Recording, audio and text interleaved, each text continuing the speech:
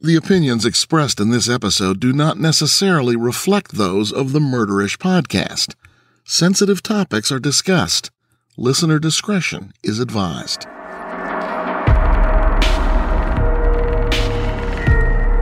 Hey Ishers, it's Jamie. Thank you for joining me on another episode of Murderish. This episode was made possible by Beta Brand, the most stylish and comfortable pants I've ever worn to work. Today's case was brought to my attention by my mom, Terry. It's a case that's always fascinated her, and after learning about it, I can totally understand why. During and after this episode, you're going to hear promos for true crime podcasts. Somewhere in the middle of this episode, you'll hear the promos for Obscura and Out of the Shadows. After the episode is over, you'll hear a podcast promo for Evidence Locker. These are all fantastic true crime podcasts that are definitely worth subscribing to. I also want to let you know that some friends and I are in the beginning stages of planning a live show in October of this year, 2 short months from now. The live show will be sort of a true crime variety show with onstage entertainment and mixing and mingling with some of your favorite LA-based true crime podcasters after the show.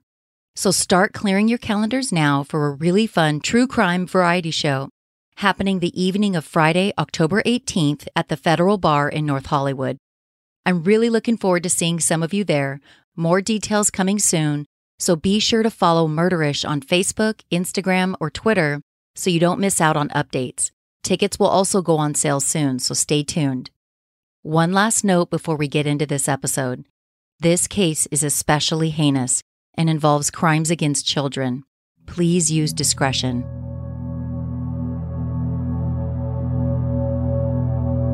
The 1920s is a notable time period in history, but an often overlooked decade in the Western world, particularly in the United States. In the U.S., the 1920s is typically referred to as the Roaring Twenties. Germany surrendered in 1918, ending the First World War.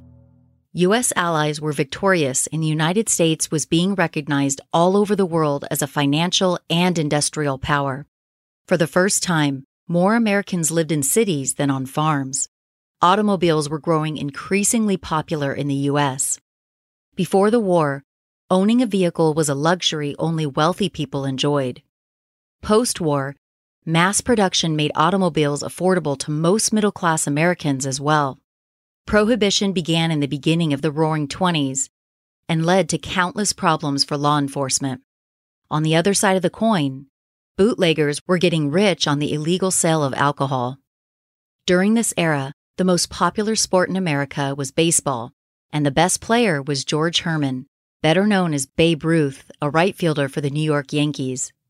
Women's rights made some advancements during the Roaring Twenties. Chaperones were no longer required to accompany single women out on dates. Thanks to the recently passed 19th Amendment, women finally had the right to vote. Women became more bold during this time, some drinking alcohol, smoking, and cutting their hair how they wanted. Some women even ditched their floor-length dresses for knee-length dresses, something not often seen before the 1920s. Vaudeville theater, a popular form of entertainment for men, would be a thing of the past by the mid to late 1920s. By 1926, most vaudeville stars had been lured over to cinema by its higher salaries and better working conditions. Until the stock market crash in October of 1929, the Roaring Twenties was in large part very good to the United States. The era was especially good for the city of Los Angeles in Southern California. The number of available jobs, particularly in petroleum and aviation, enticed people to move to the area. Between 1920 and 1929, the population in Los Angeles doubled. By the end of the 1920s, Los Angeles was the 5th largest city in the country. Los Angeles became the aviation capital of America, and the city of Hollywood within LA County would soon be synonymous with the film industry. During the 1920s, 8 Hollywood studios produced 90% of major movies filmed in the entire country. 80% of movies in the entire world were filmed in Los Angeles. Mira Loma, which means view of the hills, is a middle-class area located about 50 miles east of Los Angeles. Mira Loma was once known for its wine vineyards before most of them moved to Northern California. The city wouldn't get its current name until November of 1930. Before then, the city was named Wineville. Shocking and brutal crimes occurred in Wineville between 1926 and 1928, giving townspeople good reason to change the name of their town. A series of ghastly murders took place on a little chicken ranch owned by a handsome and unassuming young man, a man nobody knew much about. Join me as I introduce you to the quiet chicken rancher and walk you through the brutal crimes commonly known as the Wineville Chicken Coop murders.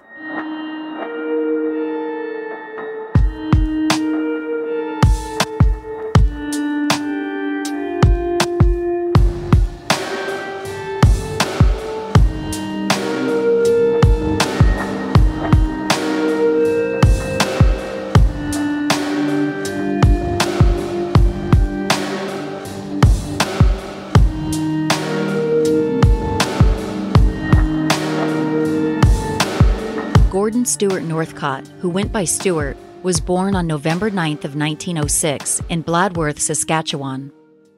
Stewart's parents, Cyrus George Northcott, who went by George, and Sarah Louise Cothrope Northcott, had 5 children. Only 2 of their children would live to adulthood. Louise, who went by her middle name of Winifred, was the oldest of the Northcott children. She and Stewart, the youngest child, survived past childhood. Winifred, 18 years old when Stewart was born, moved out of the house and got married that same year. Sarah Louise's favorite child, George, died of pneumonia at the age of 6. The grieving mother fell into a deep depression, which only got worse when she became pregnant again. Sarah Louise tried to terminate the pregnancy by various methods, without success. When Gordon Stewart Northcott was born, Sarah Louise refused to look at him at first. She didn't want to have her heart broken again. Once she did lay eyes on him, Sarah Louise became completely obsessed with him. In her eyes, her youngest child could do no wrong, and she gave him whatever he wanted. Eventually, Stewart could do whatever he liked, and if he didn't get his way, he'd go into a rage until he did. Stewart's father, George, worked on farms in British Columbia and also did construction. He had 2 brothers who were successful doctors, although one of them, Ephraim, accidentally killed a woman while performing an illegal abortion. Ephraim was sent to prison where he died in 1928.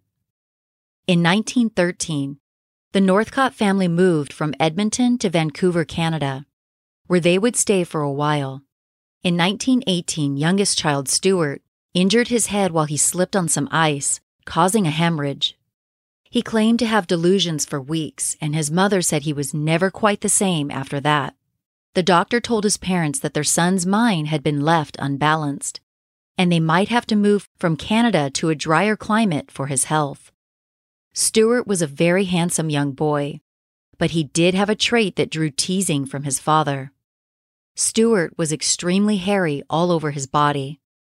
His father jokingly called him the Ape Man, which was a name the press would pick up on after Stewart's name gained national attention years later. As a teenager, Stewart's parents noticed their son seemed to be sexually attracted to young boys. When he was 15, Stewart was caught molesting a 10-year-old boy. In 1924, the Northcotts moved to Los Angeles, California. George found work as a contractor, and Sarah Louise worked as a laundress. Stewart went to school and worked part-time selling cars. At school, Stewart made friends with a classmate who had a younger brother with whom he took a special interest in. Eventually, Stewart began molesting the young boy, and in 1925, he was arrested for the offense. The charges, however, were dropped because there wasn't enough evidence to prosecute. Oddly, Stewart apparently never got over the loss of the young boy whom he victimized. A fairly talented musician, Stewart would play Songs of Songs on his piano, which was the boy's favorite song.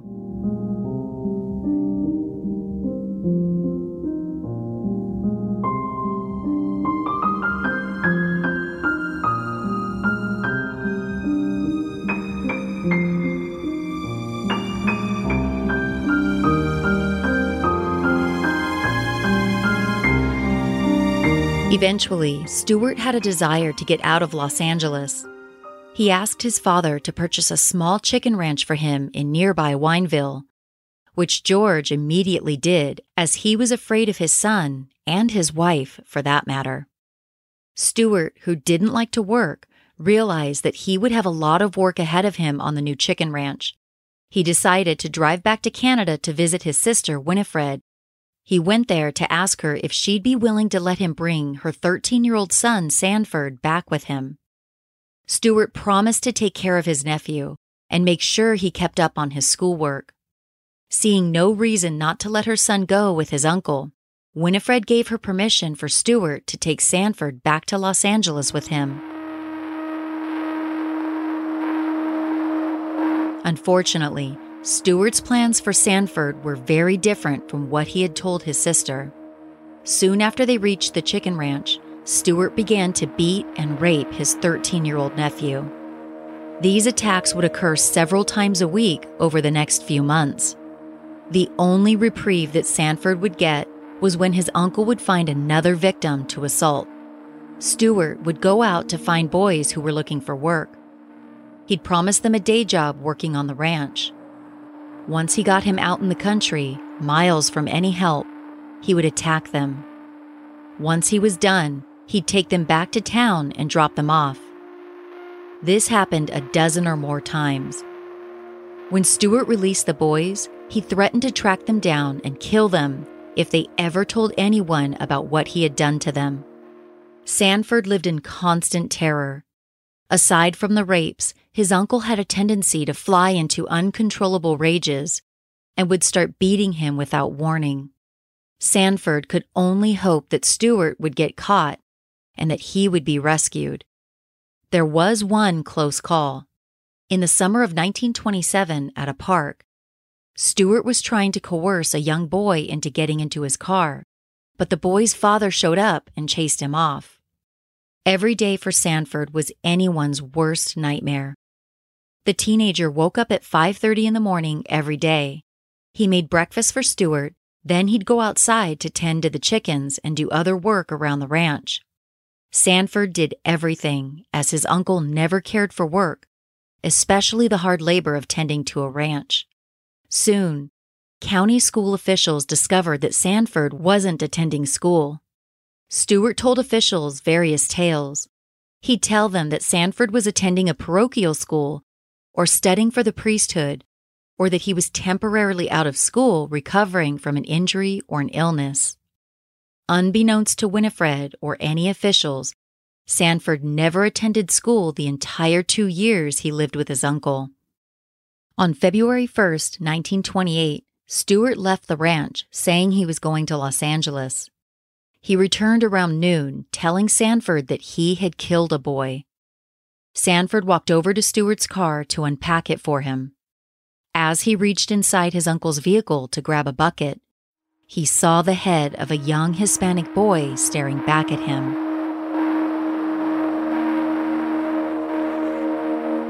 Some reports indicate that the Hispanic boy had been staying at the ranch as a hired hand for a short period, and that Stewart may have taken him away to kill him and then brought the head back to show his nephew.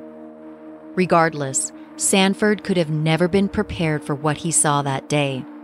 Once the shock wore off, Sanford asked his uncle what happened. The only response he got was that he killed the boy because he knew too much. Stewart had his nephew help him burn the boy's head and then told him to smash the remainder of the burned skull with an axe. Stewart then threw away what was left of the boy's skull in the trash.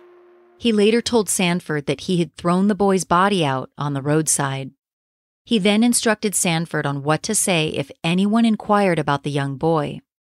Stewart told his nephew to say that he had caught a Mexican hired hand stealing money, and when Stewart confronted the thief, he pulled a knife on him, and Sanford shot the boy. Sanford didn't want to get involved with this, but he agreed, being that he was petrified of his uncle. The next morning, the boy's headless body was found by a man and his dog near La Puente, California, about 30 miles east of Wineville. An autopsy confirmed that the cause of death was a gunshot to the chest. There was no evidence of sexual assault.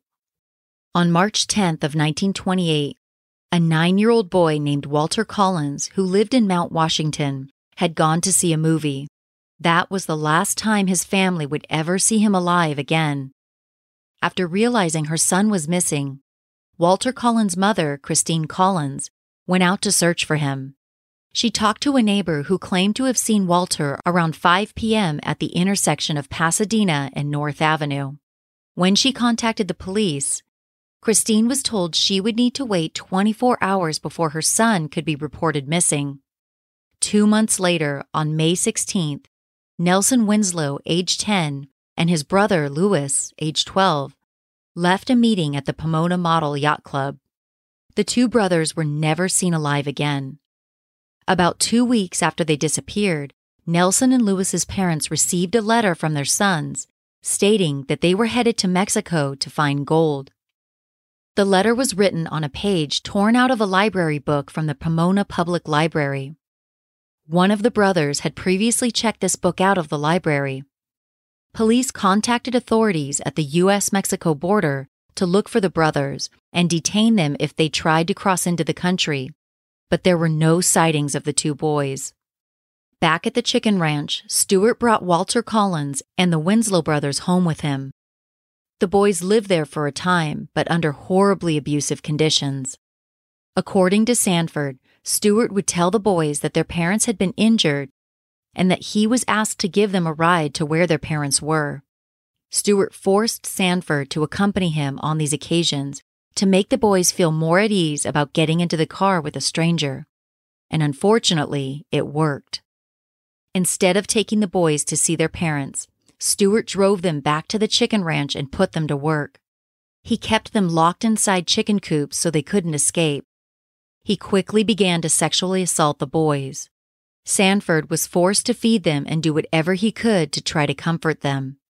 Once Stewart got tired of the boys, he decided it was time to kill them. One particular day, Sarah Louise surprised Stewart by showing up to the chicken ranch to visit her son.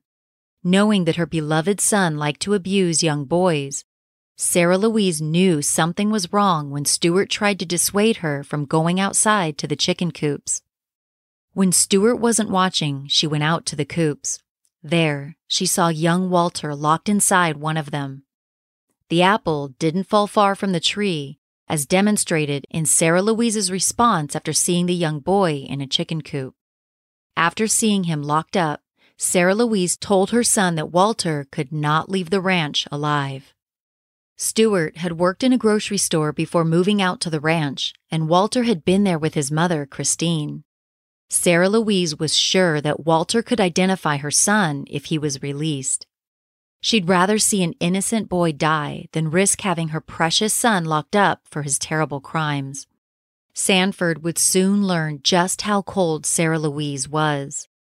To his horror, Sarah Louise told Stewart that all three of them needed to take part in killing Walter. She reasoned that this would prevent any of them from going to the police and telling on the others. Stewart wanted to shoot Walter, like he had with his previous victim, but Sarah Louise thought the noise might cause neighbors to call the police. Instead, while Walter was asleep on a cot in the chicken coops, Stewart, Sarah Louise, and young Sanford took turns hitting him with the blunt end of an axe. Sanford participated in the beating against his will, but under the threat of death, he didn't have much of a choice. When the Winslow brothers were brought to the chicken ranch on May 16th, Sanford was forced to get their coops ready for them, feed them, and empty their chamber pots. Stewart made the brothers write letters to their parents, telling them that they were fine and that they were going to Mexico. About 10 days later, Stewart decided he was done with the Winslow brothers, and he began making plans to get rid of them. What he did next is beyond anyone's rational imagination.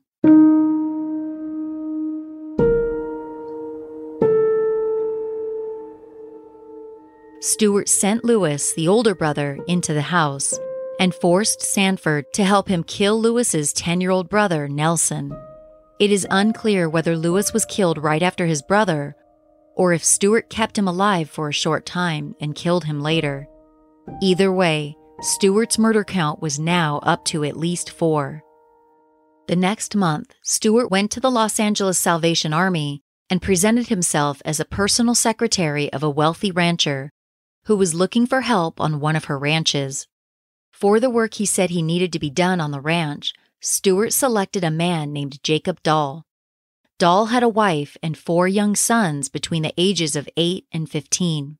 The whole scenario was thoughtfully planned out ahead of time by Stewart and his cold-hearted mother, Sarah Louise. In their plan, Sarah Louise was to play the part of Stewart's aunt, and Sanford was to be her son. Stewart drove the unsuspecting family out to the ranch and served them dinner. Afterward, he drove them back to their home.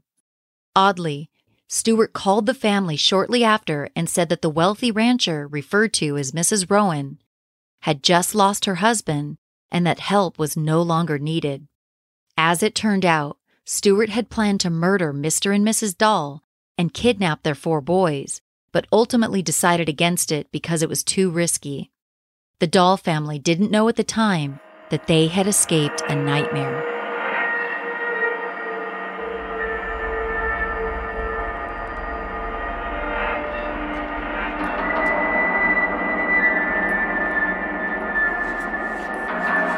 Ladies, how much do you spend dry cleaning the dress pants you wear to work?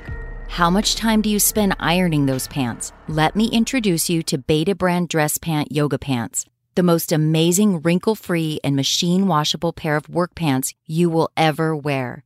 The name says it all. Your workday and weekend attire worlds just collided. Beta brand's dress pant yoga pants are the most comfortable, sleek, and stylish pants I have ever worn to work. They're made with a 4-way ponte stretch, and they're like your favorite yoga pant but on steroids. Beta brand's pants are made with a thicker, more durable material than yoga pants, but they feel just as comfy. Genius, right? I've been wearing the skinny leg cigarette dress pant yoga pant, and I am loving them. The fit is perfect, they keep their shape all day, and I can move around in them without worrying that I'm going to split a seam. They really are the best of both worlds, stylish and work appropriate, but they feel like a comfy yoga pant. The regular dress pants I've always worn are uncomfortable, they wrinkle easy, and require annoying trips to the dry cleaner. I've rocked my dress pant yoga pants with heels, flats, and even flip-flops. They're so versatile. Beta brand has tons of styles and colors to choose from. There's really something for everyone. Ladies, get yourself a pair of Beta brand dress pant yoga pants, kick your legs up on the conference room table, and stretch out like a boss during your next meeting. Okay, maybe don't do that because you'll probably get canned, but the point is, you can stretch out in these pants. They are amazing. Are you ready to ditch your old school dress pants and upgrade like I did? Visit betabrand.com/murderish, all lowercase, to get 20% off your purchase. That's betabrand.com/murderish, all lowercase. Millions of women agree these are the most comfortable pants you'll ever wear to work. Visit betabrand.com/murderish, all lowercase, to get 20% off your dress pant yoga pants.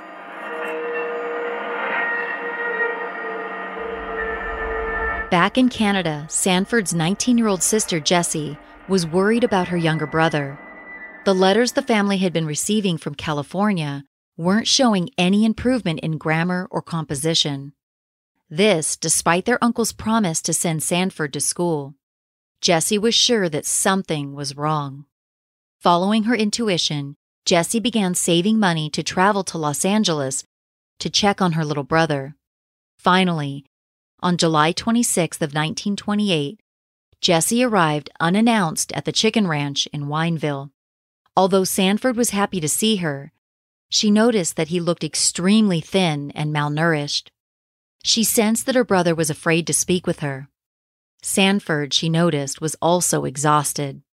Stewart appeared unhappy about his niece's surprise visit to the ranch, and he made every effort to ensure that Jessie was never alone with her brother. Finally, an opportunity presented itself for the siblings to talk alone. Sanford told his sister about the nightmare he and others had endured on the ranch. He told Jessie that the letters he had been writing for the past 2 years were not his words. He told her he wasn't allowed to go to school and that he was being beaten and sexually assaulted on a regular basis by their uncle. Then, Sanford told his sister about the murders that Stewart committed and that he had been forced to help.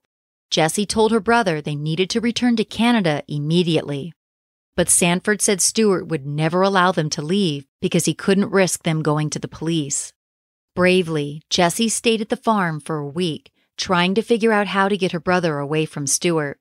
On August 2nd, the three of them went to Los Angeles to visit Stewart's parents, George and Sarah Louise. While there, Jessie told her brother to run to the home of a friend of hers to ensure he was safe. Stewart's father, George, was in on Jessie's plan to save her brother.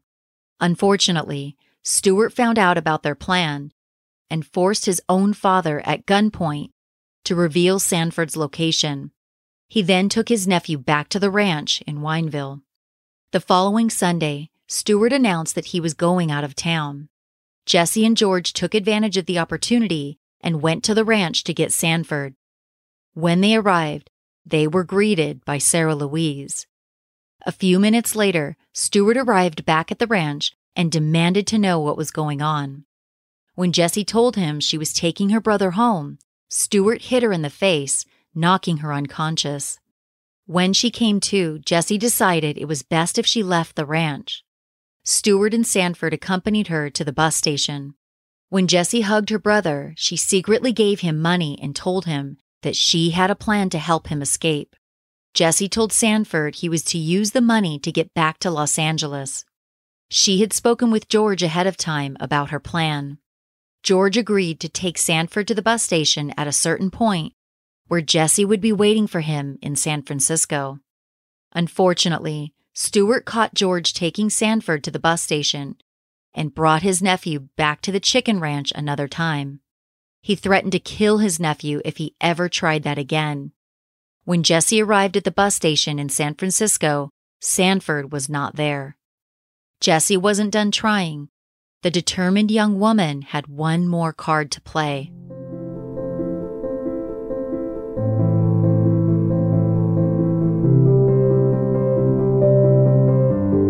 Jessie flew to Vancouver, Canada, and immediately contacted the American consul. She made a formal statement detailing how Stewart had illegally smuggled her brother across the border to the United States. She also detailed the beatings, sexual assaults, and the murders that took place at the chicken ranch. The American embassy contacted the Los Angeles Police Department to let them know about the crimes going on in their area. Back in Wineville, Stewart was feeling the pressure and decided that it was time to leave the ranch.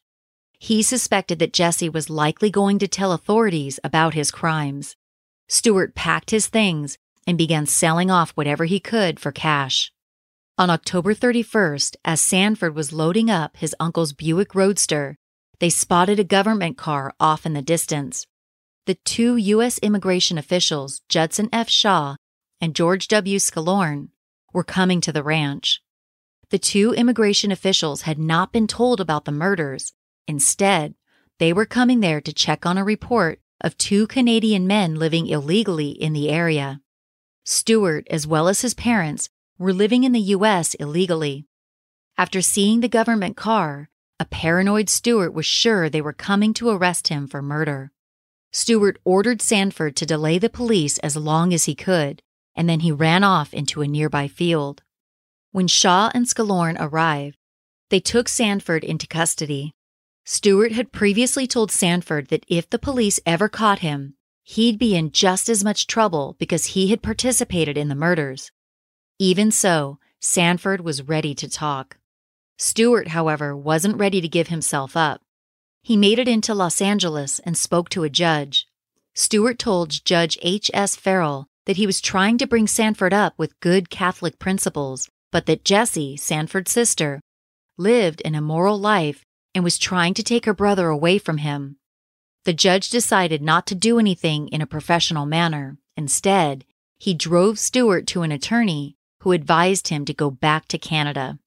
Stewart followed the attorney's advice and left for Vancouver. Sarah Louise soon joined him, leaving George back in Los Angeles. Back home in Vancouver, Jessie had no idea whether her brother was safe or even alive. On September 8th, she was walking to a job interview with a friend when she ran into Stewart and Sarah Louise. They told Jesse that Sanford was going to be deported back to Canada. 11 days later, Stewart and Sarah Louise were captured and taken into custody in Vernon, British Columbia. In an interview with the Vancouver Daily Sun, Stewart said, "There have been a lot of stories circulated about me. They are all untrue. What awful things to say about a man. Some people have been suffering from too much imagination, and a lot of people will be sorry when this case is cleared up." When asked about fleeing the chicken ranch and heading back to Canada, Stewart said, "I had to protect poor little mother from this. I simply could not tell her of this. I simply could not tell her of what they were accusing me. If poor little mother had known of these charges, it would have killed her. So I kept it all from her. Newspapers and everything, I was forced to hide them. I wanted to get her away to a safe place. Then I intended to go back alone and fight this thing." Back at the chicken ranch, the immigration officers were skeptical of young Sanford's story. After all, they arrived to investigate a case of Canadian citizens living illegally in Wineville, only to be told a wild story about a man who was kidnapping young boys, sexually assaulting them, and murdering them. On September 17th, however, Sanford was able to prove his story to them was true. Sanford showed the men 2 graves near the chicken coops where Stewart kept his prisoners locked up. When the sites were dug up, partial remains of the Winslow brothers and pieces from the head of the unidentified Hispanic boy were found. Sanford told officials that Sarah Louise was not involved in these 3 murders. After the search was completed, a total of 51 human body parts were discovered in different parts of the chicken ranch. Body parts included fingers, hands, and feet, fingernails, toenails, and part of a human tooth, thought to be from a boy of 11 or 12 years old, were also found on the property. Investigators also found numerous items that would end up being used as evidence. They found part of a toy ukulele that belonged to one of the Winslow brothers. They found the library book from which the Winslow brothers took pages to write the letter home. Boy Scout badges and a whistle belonging to the Winslow brothers were found. A hat belonging to one of the brothers was found in the chicken coops where the boys had been kept. Human blood was also detected in the chicken coops where Sanford told the police the boys had been held. Blood was found inside the graves, accompanied by the unmistakable odor of decaying human flesh. It was also discovered that, unbeknownst to Sanford, the bodies had been dug up and moved by Stewart and Sarah Louise. Axe handles covered in human blood and hair were also found on the ranch, along with a blood-stained mattress. Quicklime was also found. Sanford said it was poured on top of the bodies to help burn the remains. Stewart's father, George, would later tell the police that he had bought the liquid for Stewart at his son's request, not knowing what it was for. Officers also found a .22 caliber rifle and bullets, which was the same type of gun that killed the unknown Hispanic teenager. Sanford never knew the boy's name, but Stewart referred to him as Alvin Garcia at times, and Jose Gonzalez on other occasions. Both names were believed to be made up by Stewart. Unfortunately, during the search of Stewart's ranch, nothing was found that could be tied back to Stewart's victim, Walter Collins. Sanford was also able to lead investigators to a cabin in Saugus, California, about 75 miles east of Wineville. The cabin was once rented by Stewart. There, investigators found more axes with human blood and hair still on them. Riverside County Sheriff Clem Sweeters had contacted San Bernardino County Sheriff Walter Shea for help. Sweeters asked Shea to lend the Riverside County Sheriff's Department his top investigator, Deputy Jack H. Brown. Brown was an extremely well-respected lawman and was very well known for his investigative and interrogation skills. When Stewart and Sarah Louise were arrested, Brown drove up to Canada to personally escort Stewart back to California. Stewart said he didn't want to be extradited back to California. Brown, not taking kindly to Stewart's bold request, made a memorable first impression upon his arrival at the jail where Stewart was being held. When Brown arrived, he kicked in the back door of the jail, handcuffed Stewart, hauled him out to his car, and drove him all the way back to Riverside County, California. San Bernardino County Undersheriff Richard Beamer said that's the amazing story. Northcott's so smug and so sure he's going to fight extradition out of Canada that it really upsets Jack Brown Sr., and he winds up kicking the door down and bringing Northcott back. When Stewart was escorted back to the chicken ranch, he gave multiple stories, changing them in a way that made it seem as if he was enjoying himself. Originally, Stewart said he killed 9 boys. Then he said he killed 5, naming Walter Collins, Louis Winslow, Alvin Gothea, a boy named Richard, and a 5th boy whose name he claimed he didn't know. Stewart also gave them hand-drawn maps which he claimed would lead to more buried bodies of boys he had murdered. The maps, of course, were completely made up. During the 1920s, the Los Angeles Police Department, or LAPD, was under fire for numerous corruption scandals. LA Police Chief James Davis, who had become the chief in 1926, was under enormous pressure to get the case of the missing boys solved. The police had no solid leads, only tips coming in from the public that would eventually lead them to dead ends. These leads had to be examined, but unfortunately, the tips only led police further away from connecting the 4 known victims of Stewart Northcott together.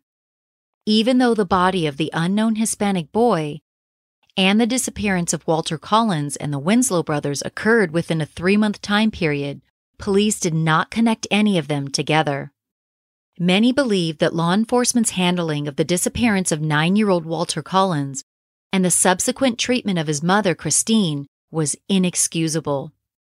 After Christine waited the 24-hour period, as she was instructed to do when she first called police, the worried mother called again to tell them that Walter was still missing.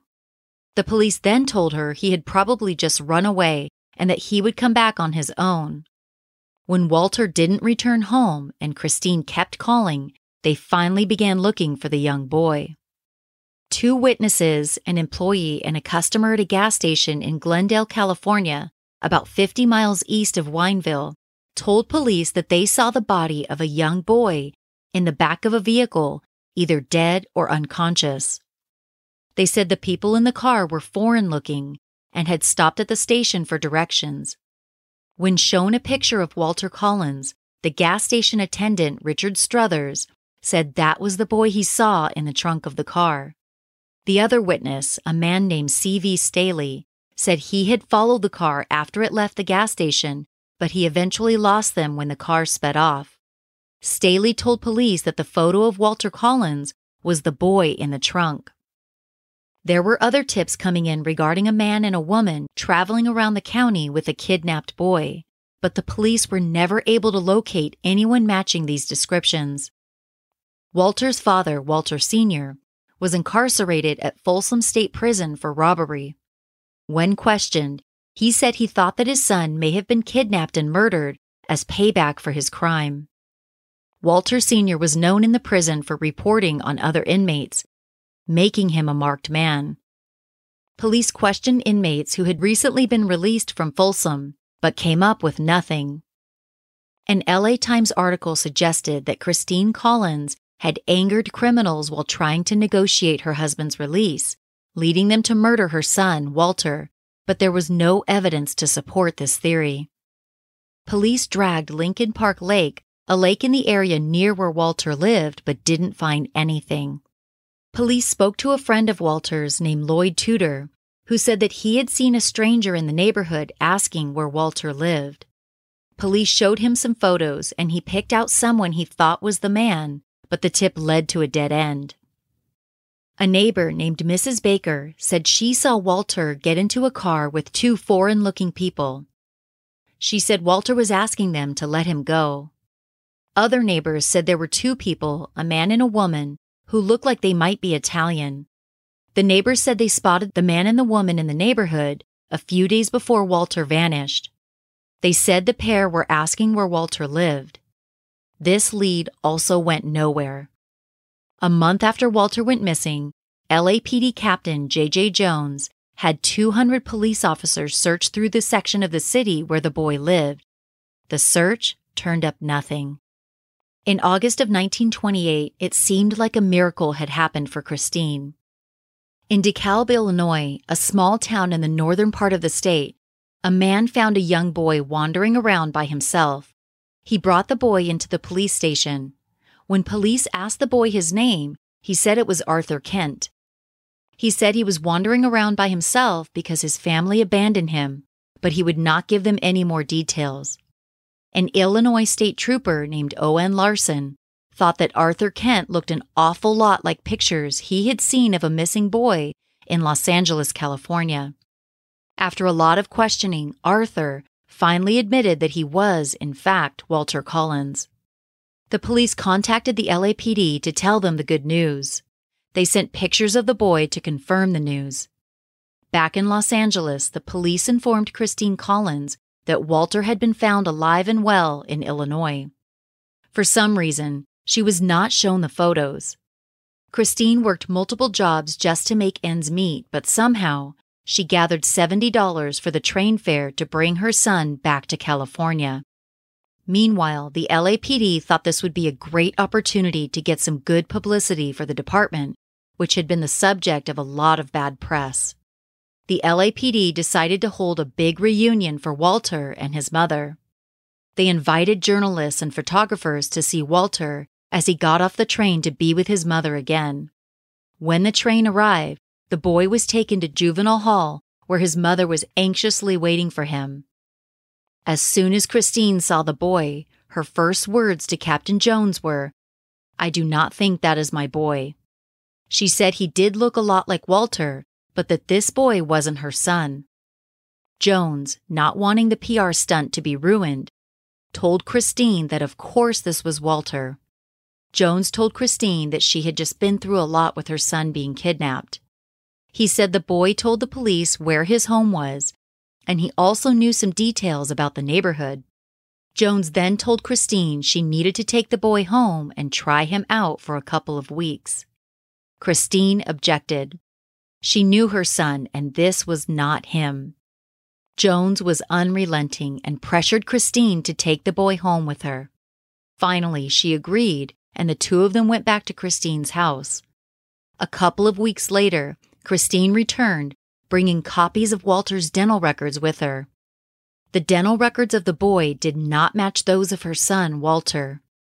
The dentist had given her a signed statement saying that the dental records didn't match.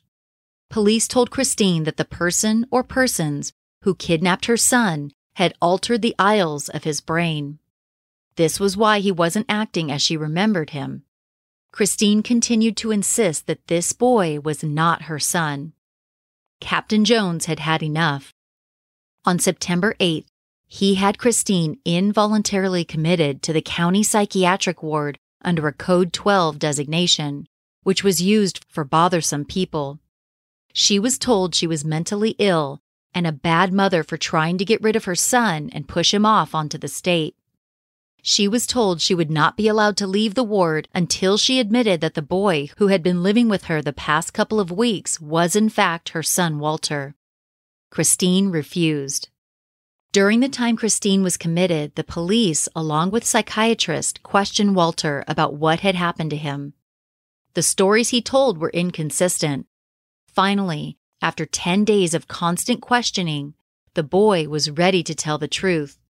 At first, he gave them another false name, saying his name was Billy Fields. Then he came clean. The boy was actually 12-year-old Arthur Hutchins Jr. from Iowa. He had run away from home because he didn't like his stepmother. Somehow he ended up in Illinois. He learned about Walter's life by reading newspaper reports.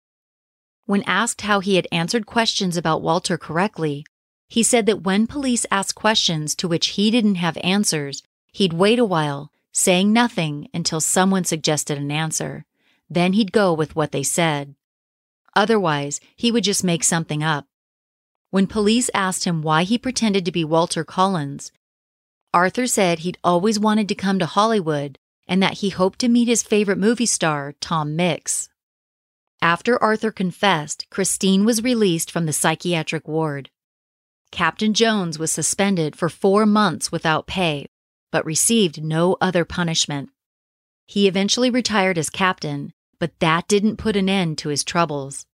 Christine decided to sue Jones, and she connected with a prominent local attorney named Sammy S.S. Hahn, who agreed to take her case pro bono. Christine won her civil suit against Captain Jones for unlawful confinement. She was awarded over $10,000, which is equal to more than $150,000 in the current day.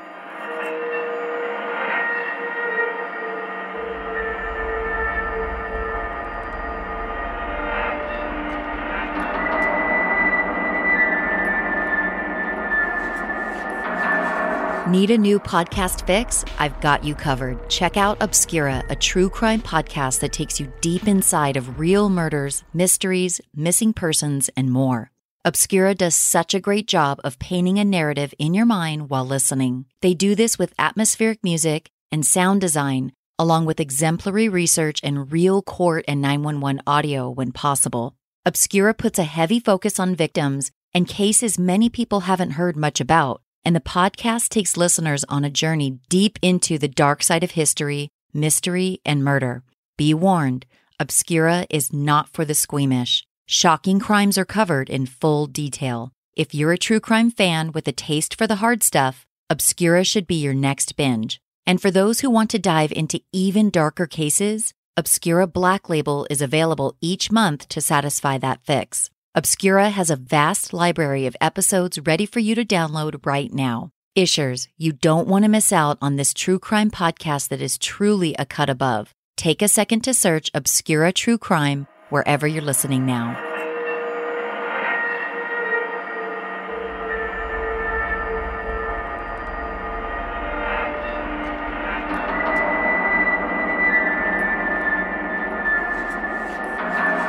With the mounds of evidence investigators found, Stewart and Sarah Louise were formally charged for their heinous crimes.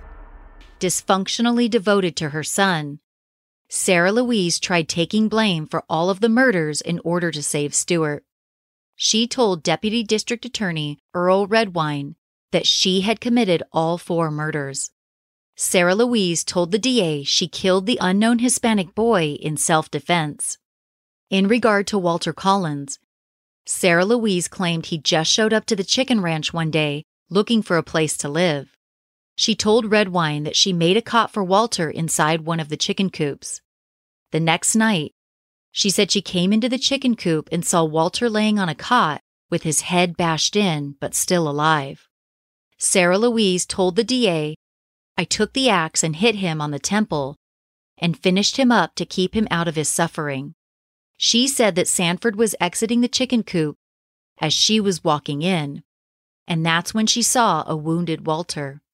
Sarah Louise's story to the DA made it seem as if Sanford hit Walter first. Her precious son Stewart had nothing to do with Walter's murder, according to her account. Sarah Louise then told DA Redwine what happened to the Winslow brothers, at least her account of what happened.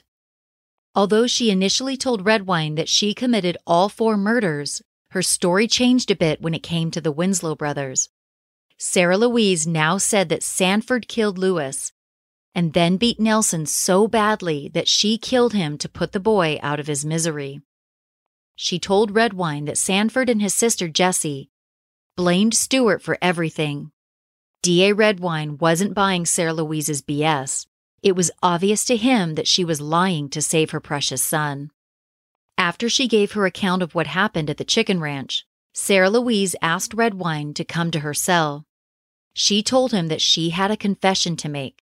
When Redwine arrived at her cell, Sarah Louise began telling him a wild story. She started off by saying that she had secretly married an English lord when she was 17 years old. Right after the ceremony, on her wedding day, Sarah Louise said she realized that being married to her would hurt the lord's career as a noble. After her realization, she said she told her new husband that he should go back to England. 2 years later, Sarah Louise married George Northcott. In 1906, the English lord returned and took Sarah Louise back to England with him, only to die 3 days after their arrival. By the time she returned to her home in Canada, George had impregnated their daughter, Winifred. This meant that Winifred was Stewart's mother, and Sarah Louise was actually his grandmother. Redwine believed that Sarah Louise might be making this story up in order to get an insanity plea at trial, but he didn't know for certain. When it came to assessing Sanford's account of what took place at the ranch, it was much more believable, and it didn't paint Sarah Louise in a very good light. Young Sanford was present when Sarah Louise told Stewart that Walter could not be released because he would talk. Sanford also knew that Sarah Louise was the one who decided that all 3 of them had to take part in Walter's murder, so they would all be guilty and wouldn't tell on each other. Sarah Louise would never go on trial. Despite her crazy stories, she pleaded guilty to the murder of Walter Collins. On December 31st, 1928, Superior Court Judge Morton sentenced Sarah Louise to life in prison. Judge Morton said he was sparing her from the death penalty because she was a woman. Although his mother tried in vain to take the blame for her son, Stewart didn't seem to care. When he received a letter from her, he commented that she was crazy and that he didn't like her. A Riverside County grand jury indicted Stewart on 3 counts of murder. Count 1 was for the unlawful killing of a human being whose name is unknown, referring to the unknown Hispanic boy. Counts 2 and 3, considered together, were for the murders of brothers Lewis and Nelson Winslow. A 4th, unrelated count was ultimately dropped. Absent from the indictments against Stewart was the murder of Walter Collins. Stewart escaped charges for that crime due to his mother's confession to committing the crime and that she had been convicted and sentenced for it. At his arraignment, Stewart pleaded not guilty to all of his charges. His trial began on Friday, January 11, 1929. Although women were occasionally selected to be on juries in California at that time, Judge George R. Freeman decided that women were to be excluded for this case due to the nature of the crimes. D.A. Redwine presented Stewart Northcott to the jury as a sexual predator who sadistically tortured, assaulted, and murdered young boys. Stewart likely knew that he was going to lose this case and be sentenced to death. Upon that revelation, Stewart used the trial as an opportunity to have some fun. His behavior in court was bizarre. He had previously signed confessions to murdering the 3 boys, but now he was proclaiming his innocence. He began firing his attorneys one after the other, until ultimately deciding to represent himself during the trial. While doing so, he cursed at D.A. Redwine. He accused Sheriff Sweeters of trying to murder him and of stealing some of his court documents. Not only did he call D.A. Redwine to the stand as a witness, he actually put himself on the stand as a witness, asking himself questions and then answering them. He said that his family members were bullied into testifying against him and that they were all liars. Stewart's nephew, Sanford, took the stand during trial. His testimony was detrimental to Stewart's case, to say the least. Sanford told Redwine about the night Stewart came home with the unknown Hispanic boy's head in the bucket. He then talked about the Winslow brothers' murders. Sanford admitted to hitting Nelson Winslow, saying, "I hit him first with the axe because Stewart told me that if I didn't, he would kill me." At which time Stewart screamed out, "He's lying." When it came time for cross-examination, Stewart insisted on handling it himself. His final attorney quit on him shortly after that decision was made. In what was surely a bad move, Stewart made his nephew describe one of the murders in detail during cross-exam. He then disputed whether Sanford knew the difference between the sound of a groan and a gasp. The exchange went like this. Sanford, "You made me put some mud over his head to stop the noise." Stewart, "What kind of noise?" Sanford, "A groaning noise." Stewart, "I wonder if you know the difference between a groaning and a gasping noise. What kind of noise was it?" Sanford, "It was an awful noise." The cross-examination of his nephew was so damaging that DA Redwine didn't want to stop him while he was ahead, so to speak. Redwine never objected once during Stewart's damaging cross-examination of his nephew. Stewart, not very self-aware, seemed to be pretty proud of himself after that day in court. When court recessed for the day, Stewart remarked to reporters, "I am not such a bad attorney after all, am I?" Stewart called Sarah Louise to the stand as a defense witness. She was brought in from Tehachapi State Prison. On the stand, she repeated her previous confession, saying that she was not Stewart's mother but his grandmother, and Stewart being a product of George's rape of their daughter, Winifred. Sarah Louise may not have realized her statements meant that Stewart's sexual assault on Sanford meant that he was assaulting his own half-brother. Stewart wasn't done calling witnesses. He also called his father to testify. George didn't have any relevant information that could have helped Stewart's case, and Stewart knew this. His objective in calling his father to testify was purely to humiliate him. George's testimony was actually damaging to Stewart's case. He said on the stand that Stewart bragged to him about killing a lot of young boys. George also said he had seen some of the evidence before Stewart destroyed it.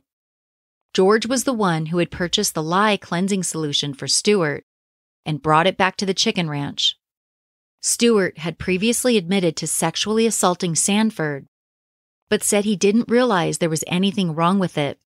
By the time his trial began, he claimed for the first time that his father had been sodomizing him since he was 10 years old, perhaps piggybacking off of his mother's previous claims that George raped their biological daughter and impregnated her. Stewart said during trial, "I could not help it. I was brought into the world. I did not ask to be brought in. I was not responsible for the sins of these people before me." George Northcott denied ever abusing his son. When confronted with Sarah Louise's accusations about him, he said that his wife would do anything for her son and that Stewart was her god. George admitted to being afraid of his son, who he claimed physically abused him for years. He said that Sarah Louise didn't spoil Stewart, she ruined him and raised him to be abusive to his father. George called himself the family football. He said, "I couldn't do anything with any of them, and I feared for my own life. My wife and my boy both made threats to kill me. Finally, last December, I left the farm and came into Los Angeles and have stayed in the city ever since." Sarah Louise's testimony during trial cemented George's statements. During direct examination with Stewart, Sarah Louise said to him, "You are the only one that has ever brought any joy or happiness to my old gray life and has used me right and given me any love." On cross-examination, Sarah Louise couldn't even remember the names of her 5 children or how many times she had been married. After 27 days, the trial was over. On February 8th of 1929, after deliberating for only 2 hours, the jury convicted Gordon Stewart Northcott on all 3 counts of murder.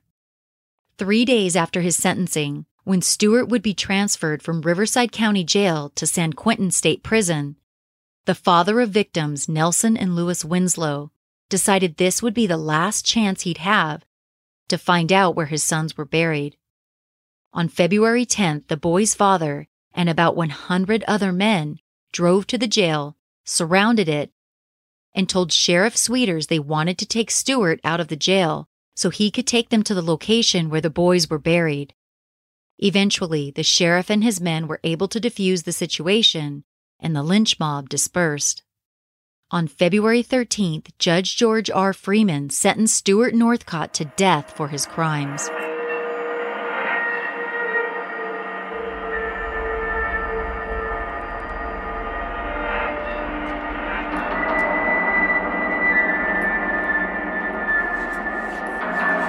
On May 19th, 2017, Netflix released its newest docuseries titled The Keepers.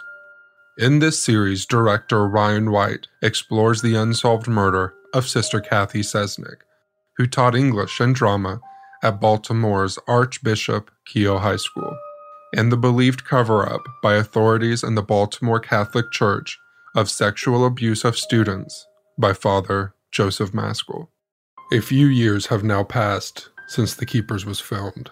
Needless to say, there is more to the story. Join myself, Shane Waters, and my co-host, grassroots investigator from The Keepers, Gemma Hoskins, as we continue the conversation and investigation into the unsolved murder of Sister Kathy Sesnick, as well as the cover-up of sexual abuse by the Baltimore Catholic Church. Out of the Shadows can be found on all podcast listening platforms and at shadowspod.com.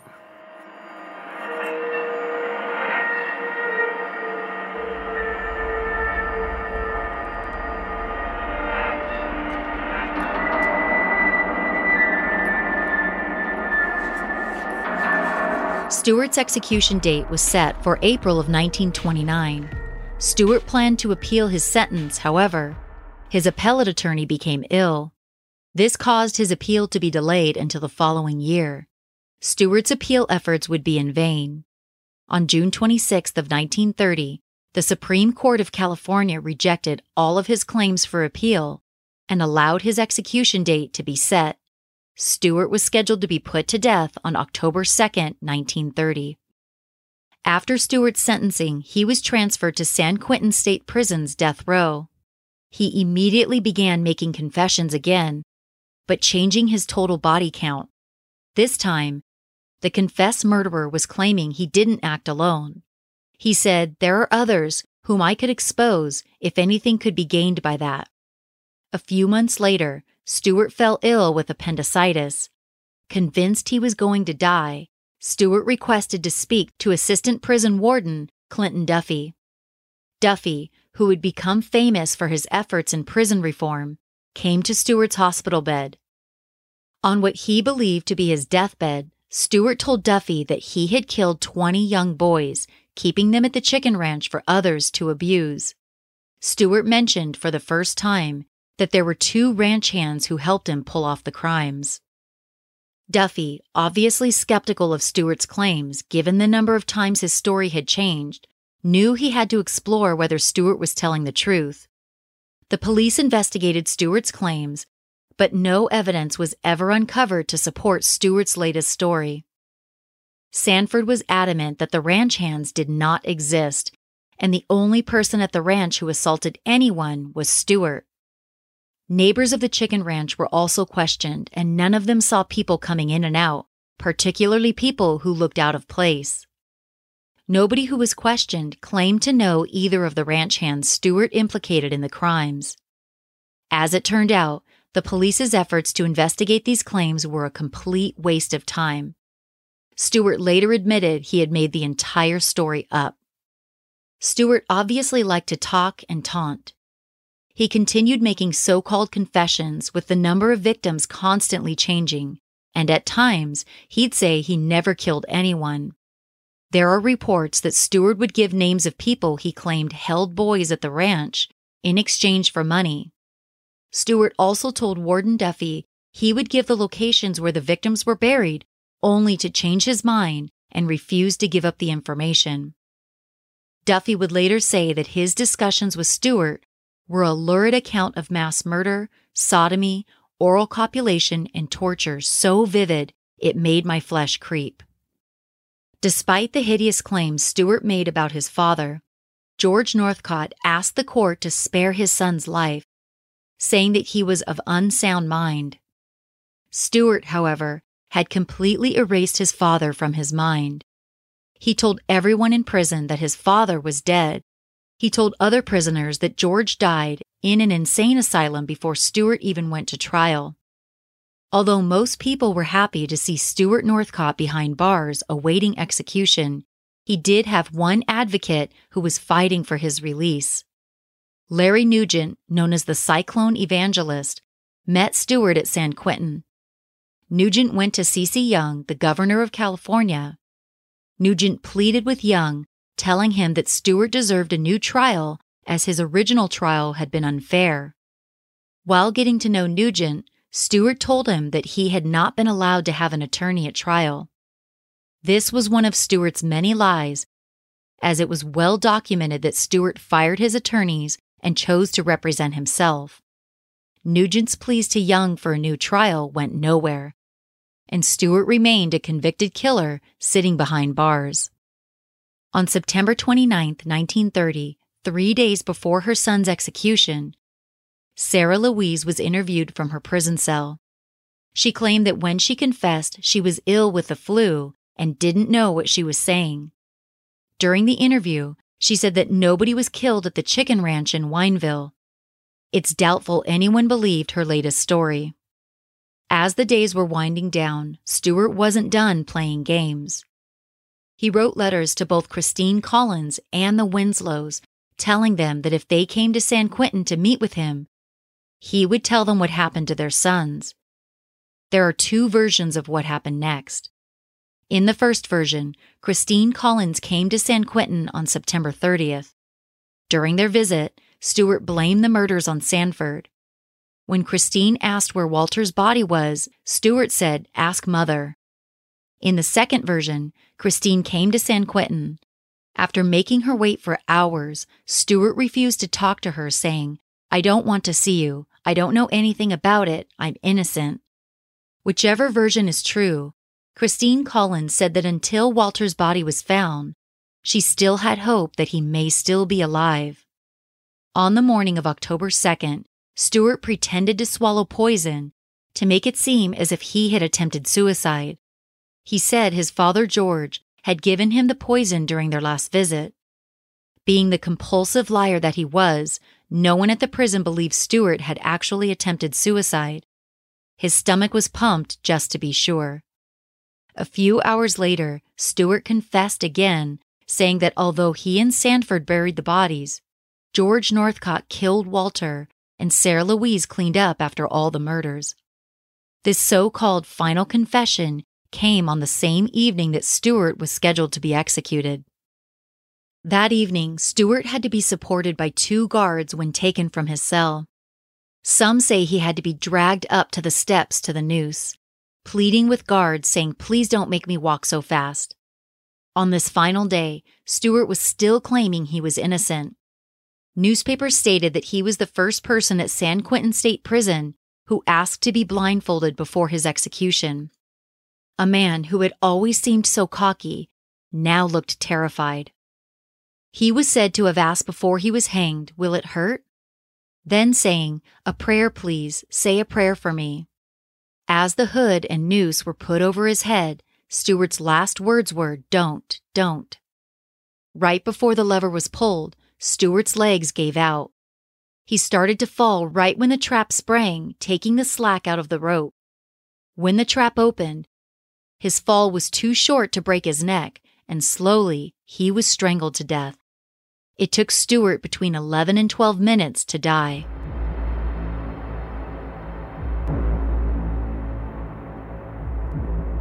After Stewart's trial and execution, reporters would talk about his effeminate traits and stories they heard about him being dressed in girls' clothes until he was a teenager.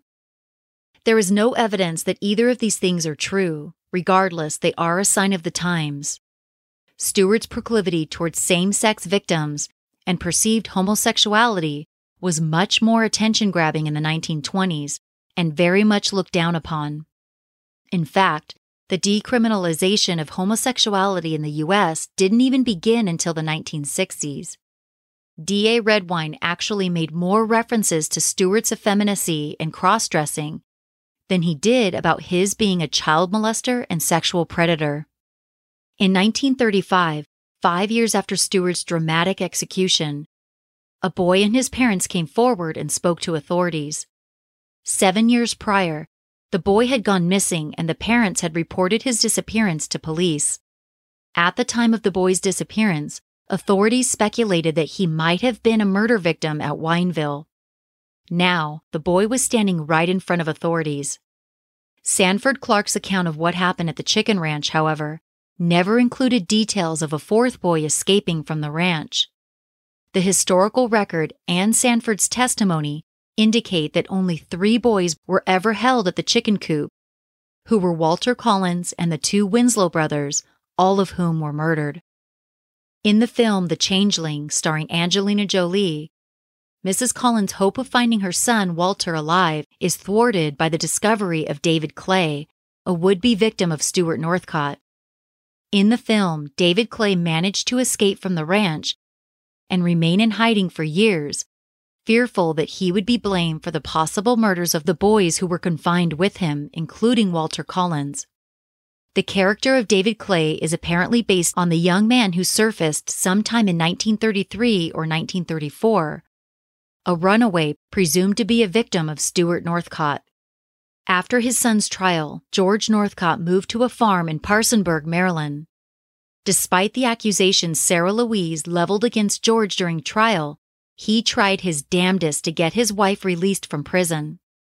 In 1935, he wrote a letter to authorities claiming that there was no evidence of any murders at the chicken ranch, giving the example of the boy whose parents had reported him missing 7 years before and he was safe. However, Sanford denied that this boy was ever at the ranch, and there is no evidence that the boy or his parents ever claimed that he had been to or held at the chicken ranch. George claimed that his wife and son were convicted solely on the testimony of an alleged accomplice who was of low mentality and a dime magazine, Wild West reading fiend. It's hard to imagine that George believed any of what he was writing. A more likely motive is simply that he still loved his wife. In the letter he wrote, "I want her, I need her. No better wife ever lived than Louise Northcott." He also said he would always consider Stewart innocent, even after seeing what was happening at the chicken ranch. George Northcott died in April of 1944. His cause of death is unknown. There are reports stating that George committed suicide while he was institutionalized in a mental asylum, but this is likely taken from reports of Stewart's lies about his father, which he told prison officials. Sarah Louise Northcott served her sentence in the Institution for Women at Tehachapi. She was paroled on May 30th of 1940 after serving less than 12 years of a life sentence. This enraged those who knew of her crimes. After her release from prison, Sarah Louise joined her husband on the farm he purchased in Maryland. Sarah Louise died on November 21st of 1944. Her death caused by chronic myocarditis. The convicted murderer was 75 years old when she died. Warden Clinton Duffy wrote that Stewart told him he killed up to 20 young men or boys. After Stewart's execution, Duffy searched his cell and found a hand-drawn map with coffin-shaped boxes drawn on it. Stewart had written, "If you look here, you will find what you want." In the margin, he had also written, "I am not guilty." Duffy turned the map over to police who investigated it, but found no bodies where the coffins were drawn. Stewart, apparently, was trying to get the last laugh. Also after Stewart's execution, a man trapping in the desert found the remains of a boy near Stewart's chicken ranch. An autopsy determined that it was a young male, thought to be 12 to 15 years old. The body was never identified, but investigators believed it to be another victim of Stewart Northcott's. Duffy, who was the son of a San Quentin State Correctional Officer, grew up on the grounds of the prison. His wife's father was also a correctional officer at San Quentin. Duffy was assistant warden until 1940, when he was promoted to warden and served for 12 years. While serving as warden of San Quentin, Duffy had many accomplishments. He abolished the corporal punishment of inmates, got better food and desegregated the dining hall, got vocational training for inmates, developed an AA program for inmates, created the first prison radio program developed by inmates in the country, and created a prison newspaper. Duffy was well respected by everyone. He often walked around the prison unarmed, speaking with inmates. In 1952, Duffy began working at the California Parole Board, began writing books and lecturing about the prison system and capital punishment. Duffy went on to author 4 books: The San Quentin Story, published in 1950, 88 Men and 2 Women, about the 90 executions he oversaw as warden at San Quentin, published in 1962, Sex and Crime, published in 1965, and From Heroin to San Quentin, published in 1977. Clinton Duffy died in 1982 at the age of 84. San Bernardino County Deputy Sheriff Jack Henry Brown continued his long and legendary law enforcement career into the 1940s. He eventually retired and opened a cafe. He died in October of 1946 at the age of 57. He left a wife and a son. Sammy Hahn, one of the more prominent attorneys in California, was best known for defending Amy Semple McPherson, a famous evangelist whom he helped get acquitted of charges for faking her own abduction. He also defended serial killer Louise Pete, one of only 4 women executed in California's gas chamber. Sammy Hahn took Christine Collins' case against Captain Jones pro bono and helped her win a settlement that she wanted to use to help find her son. On June 25th of 1957, Hahn took his own life. He tied concrete blocks around his neck and jumped into his pool. He was 68 years old. Christine planned to use the money from the settlement against Captain Jones to find out what really happened to her son. Unfortunately, she would never see a penny from the judgment. Jones refused to pay her anything. In 1941, Christine went to court again, and this time she won a larger settlement in the amount of $15,562. Again, she never received a cent. Christine never stopped searching for her son. Unfortunately, she never found anything about him. Christine married again but didn't have any more children. She died on December 8th of 1964, never knowing what happened to her son. She was 75 years old.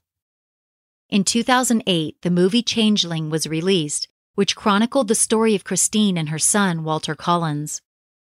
Jessie Clark, Sanford's older sister, was instrumental in exposing the horrors of the Winefield Chicken Ranch and bringing Stewart and Sarah Louise Northcott to justice. Jessie married Adolphus Francisco Ruiz, a chief yeoman in the U.S. Navy. They had 1 child and lived in Washington State. Jessie died in April of 1991. She was 81 years old. Sanford Clark was never tried for the crimes that occurred at the Winefield Chicken Ranch. The prosecution realized that he was a victim of Stewart and Sarah Louise, not a willing participant. DA Loyal C. Kelly spoke with Sanford and told him that instead of prison, he wanted to send him to Whittier State School after the trial. Whittier, developed by Fred C. Nails, was a school that focused on rehabilitation instead of punishment. The boys lived in cottages with house parents and learned skills to help them when they became adults. Not all of the residents had been in trouble with the law. Some were orphans or had parents who couldn't care for them. D.A. Kelly said he had secured an entirely unique settlement to Sanford's legal situation by having Sanford signed up to the nearby Whittier Boys' School, where an experimental program for delinquent youths was underway. Mr. Kelly assured Sanford that Whittier Boys' School was unique because of its compassionate mission of genuine rehabilitation. Sanford was sentenced to 5 years at Whittier. That sentence was later changed to 23 months because it was decided that he had impressed the trustees with his temperament, job skills, and his personal desire to live a productive life during his nearly 2 years there. Sanford was released from Whittier in January of 1931 and sent back to Saskatchewan, Canada. A few years later, he met a young woman named June. In 1935, they were married. Afraid to have children of his own due to his own family members being highly dysfunctional criminals, Stewart and June decided to adopt 2 boys. Stewart was afraid he might pass on his family members' traits if he had his own children. During the Second World War, Sanford served with the 6th Field Regiment of the Royal Canadian Artillery. After the war, he worked for the Postal Service for 28 years. He retired in the 1970s after he had a heart attack. Sanford died on June 20th of 1991 at the age of 78, 2 months after his beloved sister Jessie passed away. Stewart and June had been married for 55 years. Sanford never spoke about his experiences at the Winefield Chicken Ranch. His sons knew nothing about what their father had been through, and then, one day, When Jerry, Sanford's older son, was 17, Sanford pulled the car over and told him a story as they were on their way to a hockey game. Stewart told his son that when he was 15 years old, he was the witness against his uncle Stewart, who had kidnapped and sexually assaulted him for 2 years. He told Jerry that Stewart also kidnapped, sexually assaulted, and murdered other boys, and that his uncle Stewart made him help bury the boys and even made him shoot one of them. Sanford never intended to speak of what happened to him as a child, but there was an unrelated murder that occurred near where they were living at the time. Sanford was afraid that when reporters started doing research, they would find out about him and it would be all over the papers. He decided if the story was going to come out, his sons should hear it directly from him. Reporters never did dig up any information about Sanford's past. Jerry said his father suffered suicidal thoughts for the rest of his days after what he went through at the ranch. Sanford's wife, June, once found her husband alone in a room with a gun in his hand. She was able to snatch the gun out of his hand. As Sanford was dying, Jerry told his father that he loved him. In a sad demonstration of the effects the abuse had on him, Sanford's last words to his son were, "Why would you?" Jerry wanted to write a book to honor his father. He met author Anthony Flacco, who agreed to write the book with him. Jerry wanted people to know his father managed to come out of the 2 years of terror and abuse by his uncle to lead an exemplary life. He credited his mother, June, his Aunt Jessie, D.A. Loyal Kelly, and the Whittier State School for Boys for helping his father through the trauma that his own family put him through. When Sanford was released from Whittier in January of 1931 and was about to get onto a ship for his home in Canada, Loyal Kelly said to him, "Use your life to prove that rehabilitation works. Go prove that I am right about you, Sanford." For the next 60-plus years, Sanford used Kelly's words to help him lead a good life. Sanford's son Jerry said he threw his body and soul into fulfilling Mr. Kelly's request, the only thing that he had been asked to do for the best man he had ever met, a man who believed in him.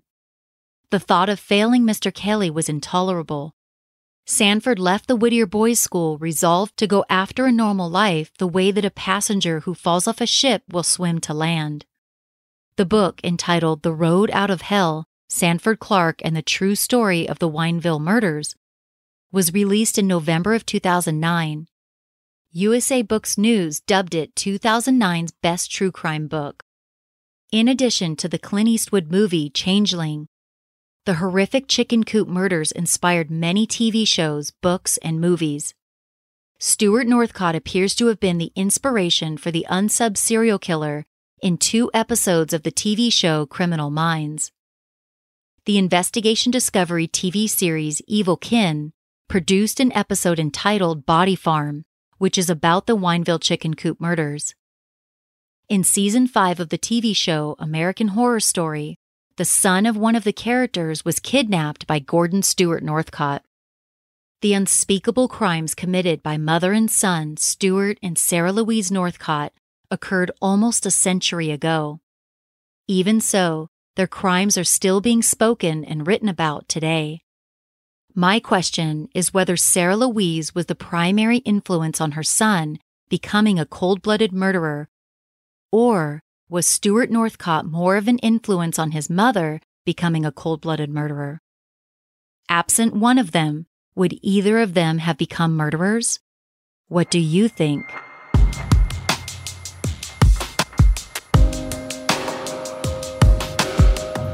Thanks again for joining me on this episode of Murderish. I'm interested in discussing this case with you. Head over to the Murderish Facebook discussion group where we can talk about this case with other like-minded people. You can find me on Twitter at MurderishPod or on Instagram at MurderishPodcast. If you like the show, there are so many ways to support it. You can start by hitting the subscribe button wherever you're listening now, and tell a friend about Murderish. You can leave the show a positive rating and review in iTunes, which makes the show more discoverable. Buying products and services advertised on the show is another way to help. This episode was made possible by Beta Brand, stylish and comfortable work pants. Make sure to use my special URL or promo code when you buy. Interested in extra Murderish perks? Go to patreon.com/murderish, where your monthly support will take you behind the mic and give you access to perks like exclusive bonus content, Murderish t-shirts, stickers, a shout out on the podcast, and other cool stuff. Want to show the world you're not a murderer, just murder-ish? Check out my online merch store at murderishpodcast.threadless.com. That's murderishpodcast.threadless.com. I have t-shirts, coffee mugs, you name it. Email any comments or questions you have to murderishjamie@gmail.com. That's murderishjami@gmail.com. Murderish is mixed and mastered by John Buchanan of Audio Editing Solutions. Much of the music in this episode was composed by Nico of We Talk of Dreams. This episode was researched and written by Murderish researcher Steve Field. As always, Ishers, thank you for joining me on another episode of Murderish. And remember, listening to this podcast doesn't make you a murderer. It just means you're murder-ish.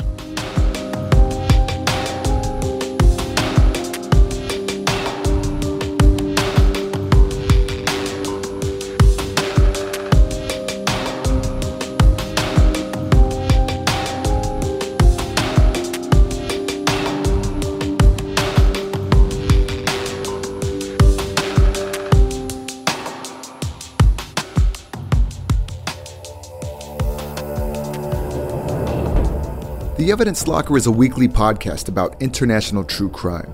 Made by hardcore true crime fans, it's somewhat grungy. Join us as we explore the dark corners of the globe. We've covered cases from Sweden, Brazil, Australia, and the US, to mention a few. Find us on iTunes or wherever you listen to podcasts.